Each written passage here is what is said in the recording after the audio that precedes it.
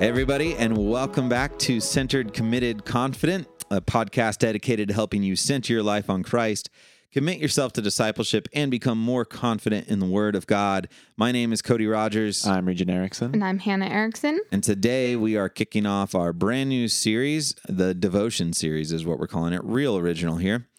The Devotion series titled, What Are Devotions and Why Do They Matter? In today's episode, we are going to define what a devotion is, our personal experience with, calling it that. We alluded to it last episode, but hey, we might as well just dive a little bit more into that. And then we're going to talk about why they matter. I've got a list of scriptures here I'll be going through, but I'd also like to talk about personal experience and any other thoughts that you guys have on why they matter. Before we dive in, just a disclaimer, we are not professionals. We are not people sitting here with doctorates of ministry. We're believers, right? We're Christians who are at various walks of life with Christ. And we are just people that like to talk about these things. Yes, I'm a pastor. Yes, it is my job to shepherd the college students of our church and the worship of our church. But that doesn't make me an expert in these matters, right? It just makes me someone that cares a lot and that God has happened to give some authority over, watchfulness over. But I just want to be very clear with that. We're not speaking as if we're coming from decades of ministry or a degree in Greek, right? We're very normal people. Yeah, and we want it to be accessible. So, we want it to feel like you could join in on this conversation. So disclaimer out of the way. Let's get into it. Guys, what are devotions? Okay. So devotions. Thanks, guys. Thanks for outnumbering me. Devotions / quiet times. What do you think of the minute someone says that? What is the Christian culture about it, or what is your experience with it? Opening up the Bible for an hour is kind of what comes to mind for me. You said an egg timer? Yeah. Boop. An egg like timer. That's what comes to mind for me. Yeah. Yeah, just set apart time with the Lord every day. So when you say quiet time, does that mean it's quiet? Not anymore. I have a baby. Yeah. At one point in my life, yes, it was. But I think that's the goal, like silence and solitude. Like we see Jesus withdraw and be with the Lord in silence and solitude. And so I think that, like that's what I always understood, like the word quiet time to mean, is that to the best of your ability to be able to withdraw from the normative patterns of life and the normative sounds of life and withdraw and be with the Lord. Yeah, so not necessarily literally no sounds. Can you have music? Because, it didn't say Jesus had music. When he didn't take a personal musician to the mountain with him. So True. Is it a quiet time if you have music playing in the background? Sure. Yeah. I'm just being sarcastic. Yeah, I say do it, but it doesn't distract you. I can't read and listen to music at the same time. My brain waves disconnect. I know we'll head into this next episode, but I actually have specific music I listen to that doesn't have voices in it that is meant to like focus you. And nice. I do it when I'm working, but I also do it only sometimes during my quote unquote quiet time. Your devotions. Yes. By the end of this, our goal devotions is or devotional time? I call it devotions, right? Devotional time makes a lot of sense to. All right, here's my thing. I can't even remember if we talked about this. I don't think we've talked about it on Air. on the mic, right? Yeah. So I prefer the term devotions or devotional time because I like the concept of me devoting myself to the Lord, right? Mm-hmm. And that out of 24 hours of the day, there is a certain time that is given in devotion mm-hmm. to the Lord, or is devoted over to Him. Mm-hmm. That's why I like it. I also feel like devotions aren't used anywhere else in the world, right? Like Christians say that word. Yeah. Whereas like quiet time meditation is quiet time, and quiet time, like I mentioned last episode, is used as punishment for children. And mm-hmm. like it doesn't transcend enough for me. Like it totally valid. The thing is, listeners, like find things that stir your soul, right? Like that stir and increase your affection for the Lord. For me, using that word devotion stirs my soul a little bit because it makes me think that I should be devoting myself mm-hmm. rather than just focusing on cutting things off, right? And maybe that's it. If I were to word it, I'd rather my language focus on connecting to God rather than disconnecting from the world. And I think when I use the word quiet time, it implies disconnecting from the world, but devotions imply connecting to God. So I like yeah, that. I understand it's a stupid thing to be passionate But about. it isn't. I think it is helpful language, because even if you Google like the definition of devotion, it's love, loyalty, or enthusiasm for a person, activity, or cause.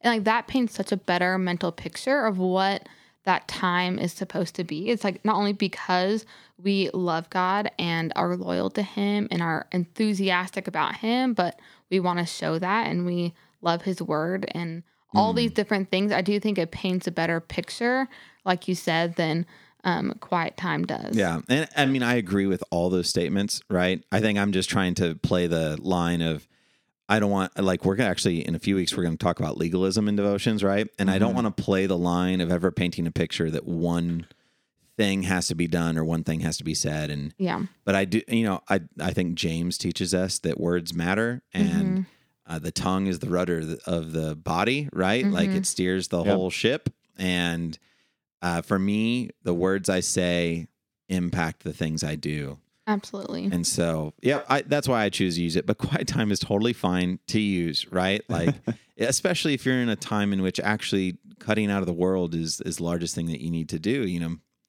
I could definitely see it as well. All right. So what are devotions? We sort of talked about the word that we're using, talked about sort of what we think about them.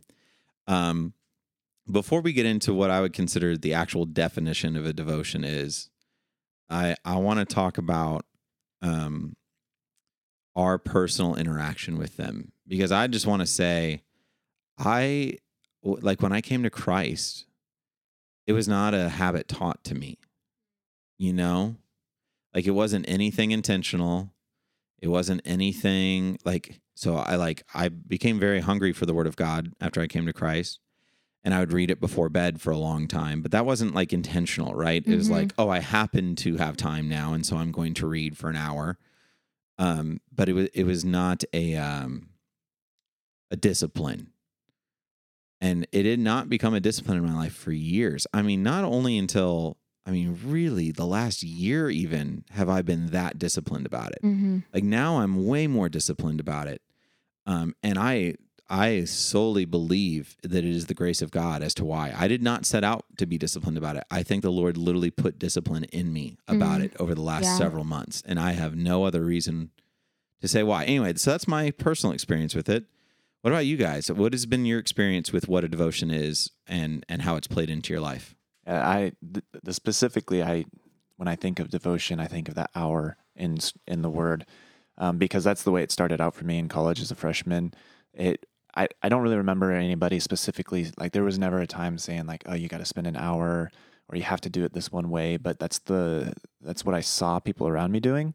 And at that time I was just like, I'm trying this out. Let's see how it goes. And so I spent most of my college years doing it in that one structured way.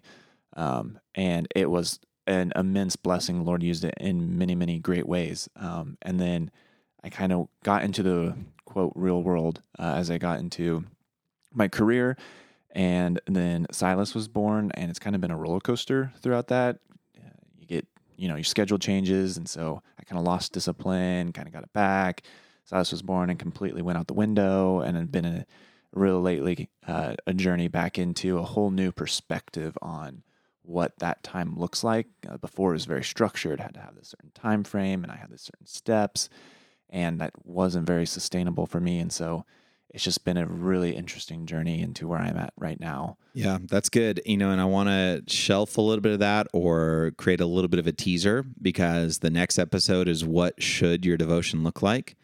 And I want to go ahead and start tipping our hat towards the fact that one of the things you held on to that your devotion was an hour, right? Yeah. And so I don't want to talk much about it now, but listener, go ahead and be thinking about that. We come with these assumptions to the table of what a devotion is. And next week, we're going to be talking about what assumptions should we have that are biblical, and which ones should we try to strip away so that we don't end up beating ourselves up. So anyway, that's good. One more thing to add to Regent's life. Just to encourage you, if you are a college student listening to this, one of the main things that God used to bring Regent to salvation is seeing his roommate do devotions every day. 100%. And so if you are doing this in your dorm room, like people are watching, and that could be what God uses to lead someone else to salvation. And so, yeah, it's a very cool thing that God uses in our lives and others. I mean, there are very few things more powerful to bring someone to salvation than to see someone else's sincere and authentic faith. And one of the things that we're about to talk about is devotions are a playing out of your sincere and authentic faith. Yep. Fake Christians do not have devotions. Fact. Right? It's just not going to happen because they don't need them because they're fake. Right? They don't actually devote themselves to the Lord. Mm-hmm. So anyway, Hannah, did you have anything on your end? Yeah, so I was really blessed to grow up in a Christian home where every morning I woke up and my parents were out in the living room reading their Bibles and praying. And so I saw devotions modeled for me my entire life. I started doing them myself in middle school and almost every day since then for the last decade. I've been in the Word or had some type of set apart time. Like Regent said, it's changed immensely from middle school to like college where I feel like I had tons of time to do it to then being a mom of a newborn where like my devotions may be a minute and a half a day in the beginning or just now getting back to being more substantial in both quality and quantity. But yeah, so it's been a journey over the last decade plus of just growing in this discipline. That's good. I just think you're so blessed to have even had that concept that it's a discipline. You know, I don't know why. I always just thought this is optional, which I guess technically sort of like it's not explicitly said in scripture. Yeah. It's definitely implied. And we're going to get into it in just a second, but yeah, I just wish I would have had maybe a little more understanding. I feel like I'm playing catch up now, but hey. All right. So let's get into, what is our working definition of a devotion? As we continue on in this series and as we're about to move on, what do we mean when we say devotion? What do we want to make sure that they're understanding when that word drops out of our mouth? A portion of your day set apart to be in relationship with God. Yep. I think that's a good way to put it. And I like to emphasize that, devoting oneself, the humbling of oneself and the magnifying of God in that moment. That's good. And so that would be close to what I think a lot of the disciplines you practice within it all try to accomplish. Mm-hmm. Yep. I have some scriptures here, and I want to just list these out and say there's a question each one, but it's a biblical support for devotions, right? And I don't necessarily know if this is the best way to biblically support devotions. Because like we can bring up like, well, Isaac went out and, and was out in the fields meditating, and Jesus went up to mountains to retreat and pray. And I think those are valid. And like, obviously I just said them. So like, you can go look those up too, listener. But I think there's something else to be said about like, it's hard to just be like, well, Jesus did it because, like when you read it, like, yeah, Jesus was on mission and he was the Son of God and he could literally just spend days in the Spirit. And I don't know how to do that. Yeah. He spent 40 days in the desert. Yeah. Just kind of him and God. Yeah. I've never fasted for 40 days either. And I'm not recommending that you should, but yeah. So I just want to bring another, I want to come around to a different argument from scripture for it. Right. So here's just a list of scriptures I wrote out. 1 Peter 5:6-7. Humble yourselves, therefore, under the mighty hand of God, so that at the proper time he may exalt you, casting all your anxieties on him because he cares for you. I just read that, and I want to ask you, listener, and ask ourselves, how does one humble themselves, and how does one cast their anxieties on God? Like, what does that actually look like in the life of someone that is practicing their faith, right? And I'm just going to pop these questions up in the air, and then we'll come back to them. Philippians 2:3-4. Do nothing from selfish ambition or conceit, but in humility count others more significant than yourselves, and let each one of you look only not to his own interests, but also to the interests of others. How do you practice knowing the interests of other people? How do you have that time to think about that and focus on them? John 16:33. I have said these things to you, that in me you may have peace. In the world you will have tribulation, but take heart. I have overcome the world. Listener, how do you take heart? How does one actively take heart in the Lord's teachings and in understanding that he's overcome the world? Psalm 34, 4-5. I sought the Lord, and he answered me and delivered me from all my fears. Those who look to him are radiant, and their faces shall never be ashamed. How do you search for the Lord? Right? How do you seek him? It says, I sought the Lord. So how do you go about doing that? Like, I live in 2022 in Davenport, Iowa. I'm not hiding in a cave like King David was. So how do I seek the Lord? Mm-hmm. How do I look to him? If I want my face to be radiant and I want my face to never be ashamed, how do I go about looking towards him? Luke 13:24. Strive to enter through the narrow door, for many, I tell you, will seek to enter and not be able. This is the passage I preached on just 2 weeks ago at this point, and when you're listening to this. For many, I tell you, will seek to enter and not be able. Strive to enter through the narrow door. How do you strive to enter through the narrow door? Like, what does it look like to actively strive in your faith? How do you do that besides just the reactionary things that you do in the world? Like if someone comes up and talks to you. Now, those are valid, right? How we respond to things is important. But how do you take the offensive on that? Right? Like someone comes up to you, you have a conversation. You can be reactive or you can be proactive. So how are you proactive when it comes to striving into the narrow door? Those are all the ones I wrote out. But I think the answer is pretty obvious, right? I'm getting to the point that gird up your loins, right? Yeah. This is what it says in Scripture. Like, prepare ye self for battle. Like, Yeah. I'm just saying, how do you humble yourself? Well, you get rid of the things you care about and you start thinking and reflecting upon the things God cares about. And you can only do that through reading his word and trusting his spirit and being in prayer. How do you cast all your anxieties on him? You need to tell him your anxieties. And that takes time, right? Mm-hmm. Some of you listening right now, you have a lot of anxieties. Mm-hmm. It's going to take some time to cast them all on him, right? Cast your cares is another way to word that. So in the Greek there, anxieties can be the same word for cares. So it's cast your cares on him because he cares for you. Mm-hmm. Like it's really cool. Like I said, how do you take heart? Like if you're weak and need encouragement, how does one actively take heart? To stop and remind ourselves of God's promises, remind ourselves of a big God, right? And so the argument I'm making here is devotions are biblical because the amount of commands that are given to us on how to live the Christian life require that we have something like a devotion. Yeah. I think that's the gist of it. I don't think there's another way to accomplish all of these things without a devotion, like without time spent dedicated to the Lord. I don't think you can convince me there's another way. There's just too many scriptures that talk about knowing the Lord and his word and his ways that you can't replicate without spending time with him. It'd be like saying, I need to know Hannah deeply, but I'm never going to go be with her. I'm never going to go home. I'm never going to talk to her. I'm just going to talk to Cody and see what he thinks of her. Well, yeah. And like, you can't use church as the cop out, right? No. You work out once a week and show me how you're progressing. You want to run a marathon? Go run once a week and tell me you're able to run a marathon. It's not possible. Yeah. One of my favorite metaphors in scripture is the image of a tree by water.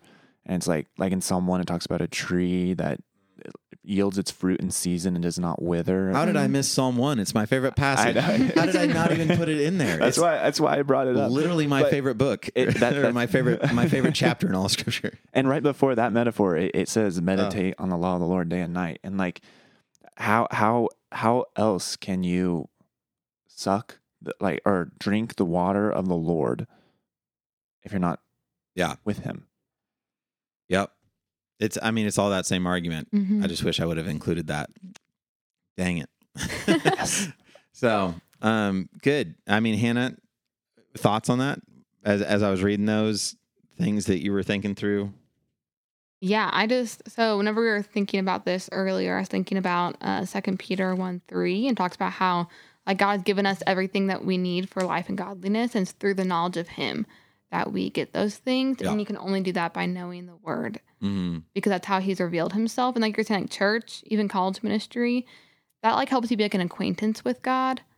But if you really want to know God, like that takes Yeah. you and him sitting down and doing some heart work. Well, Not just hard work, yeah. like heart level work in the word and in prayer and in meditation. Yeah. And back to my message just a couple weeks ago in Luke 13, the passage I just read, strive to enter the narrow door, for many will seek to enter and not be able to. Just a couple verses later, like in that message that I was preaching, one of the things it talks about is like people who will be going to hell. Like there are people who will be going to hell that say, but Lord, we ate and drank in your presence. Right? And you taught in our streets. Like that's what they're pleading to Jesus. Like we ate and drank in your presence. Like, how do we eat and drink in the Lord's presence? Well, for the church, that's communion, right? And you taught in our streets, meaning we sat under your word, right? Like there's going to be people pleading with Jesus. I mean, this story shows that there was people pleading with Jesus, and saying we did all these things, and he's like, I didn't know you. I mean, that's the statement that he makes. And it's scary because it means I can sit in church every single Sunday, even if I'm a pastor, and I can eat and drink in the Lord's presence, and I can be under his word and hear the teaching in the streets and still be in the place of weeping and gnashing of teeth. So that's why devotions matter to me. Yeah. And that's why they're becoming so important to me. I just feel like I said, I feel like I'm playing catch up, but hey, it's never too late. Never too Never late. too late. If you're listening to this, you're probably in the exact same spot as me, right? Like maybe this is just coming to your attention for the first time. You're like, oh, I need to start doing this. I just don't know how to do it. Well, luckily for you, listener, next week we're going to talk about how to do it. And if it's really urgent, you want to talk about it now, you can reach out to us. So there's a couple different ways. If you got a really lengthy question or you really want to touch base, you can definitely show up on Thursday nights at 7 p.m. or you can email me, CodyR@cdbible.org, if it's something like really personal and you really want to get connected with the leader. Otherwise, if you just have a question about devotions, assuming all this works out as we're planning all this, there should be a form in the show notes now that when you click on it, will take you to a spot where you can actually just submit a question for us to talk about. We're taking questions because we're going to have a whole episode dedicated to questions when it comes to this devotion series. So make sure you take advantage of that by clicking in the show notes and posting that little question there on that survey. It'd be really great. So I feel like we covered what a devotion is. We made the ongoing definition for the next 4 or 5 episodes, and we talked about why they matter. And we read a whole bunch of scriptures. We talked about them. Do you think we covered everything we need to? So, And this is valuable for anybody, no matter how long you've been a Christian, whether it's a couple days or a couple years or half a lifetime. Everybody, I would argue that everybody has room to grow in their devotional time with the Lord. That we're either getting caught in legalism or laxadays. I can't think of the word that I'm going to say. Trying to keep the L, the alliteration didn't work. But putting it off too much is like something on the side. Yeah. I think too, like thinking about being committed to discipleship, this is where you start when you're discipling someone and they are a believer. This is where you start in their life too, is what are devotionals? What does it look like for you to grow in your personal walk with the Lord? And so even if you have been doing this for a long time, listen to this also with an ear for how can I teach someone else to do this? It is really hard when you've been doing something for a long time to come back and try to teach someone how to start it, right? Like I know a lot more about the Bible now than I did when I was 17 years old. But it's really hard to go back to that place of being 17 years old and not knowing anything and trying to figure out how I would teach it to myself, you know? Yeah. So good. Yeah, I love that. And that's why I'm excited for the next couple episodes, is because that's where we're really going to get into the meat of this, of explaining and tips and tricks and all those things on how to create a meaningful and worshipful devotion time. So good.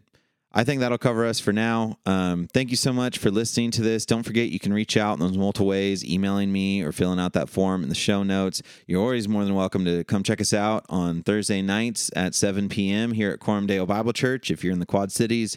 If not, like I said, we'd love to hear from you either way and see how we can help answer your questions as we talk about these things in the devotional series. That's it for now. Just know we love you. We're praying for you, and we'll see you next time.